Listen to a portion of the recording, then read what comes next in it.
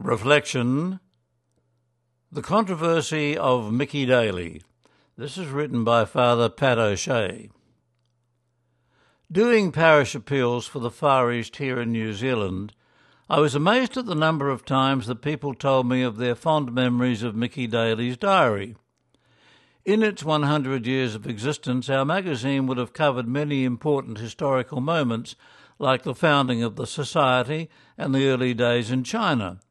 It charted the opening of new missions in Japan, Korea, the Philippines, Burma, Fiji, Chile, Peru, Taiwan and Pakistan, as well as Belize, Brazil and Jamaica. It told of the expulsion of Columbans from China and later from Burma, and more recently a return of Columban missionaries to both countries.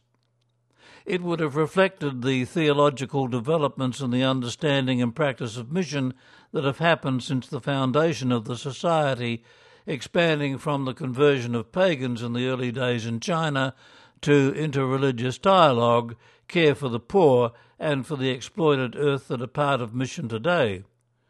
It reported the many different activities and projects that were and are expressions of what it means to live and witness to the gospel of Jesus. Yet, people remembered Mickey Daly. I was surprised to discover that Mickey Daly's diary was also a source of controversy. In July of 1933, a decision was made to cease publication of the diary. This was in response to a letter which called for it to be banned for 3 reasons. 1. Mickey corrupts the King's English with his ungovernable spelling. 2. He is the worst possible example for our children. 3. It is hard to imagine that such a boy aspires to be a priest in China. He will probably end up in jail. The editor decided to put this question to the Far East readers. Do you believe the Far East would be better without Mickey Daly? In the months that followed, there was a flood of support from younger readers and a few older people also for Mickey to resume his diary. Typical of the type of response was what Doris Blackledger wrote in the November 1933 edition. The diary was most beloved by the children of New Zealand. Every child used to wait most longingly for the postman in order to read the diary.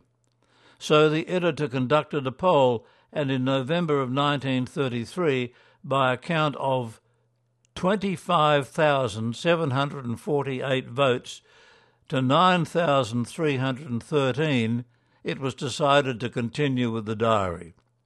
So I am wondering what it was all about the diary that made it so popular and memorable. Another letter of support in August of 1933 from a Mrs. Harty captures one reason when she says, "Spelling and English do not feed a child's imagination and do not give him a little hero who, for all his faults, is a real flesh and blood boy having a big fight to be good." A constant theme in the diary are his battles to beat the devil. I remember a reflection written about the Irish snooker player Alex Higgins that explored why so many people rooted for him, especially in his battles with Steve Davis.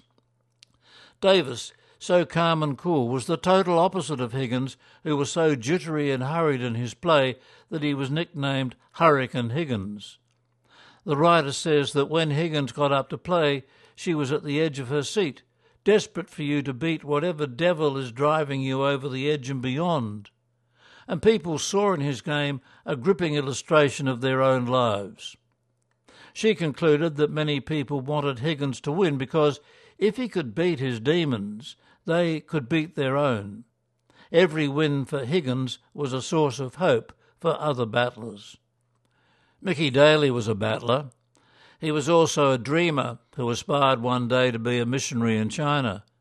I think in a very simple and humorous way, the diary conveyed something essential about mission to China, namely that mission is open to all, even the Mickey Dalys of this world. Young Dunedin student Teresa Joyce, remembering Columban Father Francis Vernon Douglas from Wellington, said, "The fact that he was from my country, ate fish and chips, saw the Southern Cross and learned the haka in school brought sanctity to a new level. It wasn't something distant, all too glorious and totally unrelatable. It was close to home. It was home. And as Frank Wheeler from New South Wales said in support of Mickey, tell him to still pray to be a priest and go to China, because I hope to go there also, and then I will see him over there. Mickey Daly brought mission close to people who were engaged in flesh and blood struggles to live the gospel, people who fall often but continue to get back up and try again. It did so with humour, helping people to laugh at their human foibles, frailties and failures and not be mastered by them. It encouraged big dreams in little people, like the dream that a small missionary society founded in Ireland in the middle of an Irish rebellion, World War I and a flu pandemic might bring about the planting of the gospel in the great missionary frontier that was China. Long live Mickey Daly. Written by Columban Father Patrick O'Shea, he resides at St Columban's Lower Hutt in New Zealand.